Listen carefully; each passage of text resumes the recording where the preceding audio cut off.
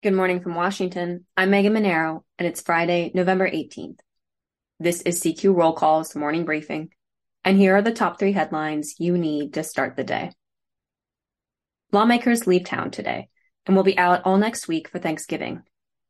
When they return after the holiday, they face a deadline of December 16th to tackle a stack of unfinished spending bills. But it could be difficult to wrap up in time. People familiar with the talks told CQ Roll Call a framework deal for the current fiscal year is needed by Thanksgiving to give congressional leaders and appropriators time to write the bill and move it through both chambers. Next, leadership of the powerful House Appropriations subcommittees remains up in the air for the next Congress. That is due to Republican rules that limit terms on the panels. 5 of the current GOP ranking members, who would be in line to be chairs, have held their party's top spot on the panels for the maximum 6 years. A waiver could help them keep those positions. But without waivers, a game of musical chairs would start among the longtime appropriators.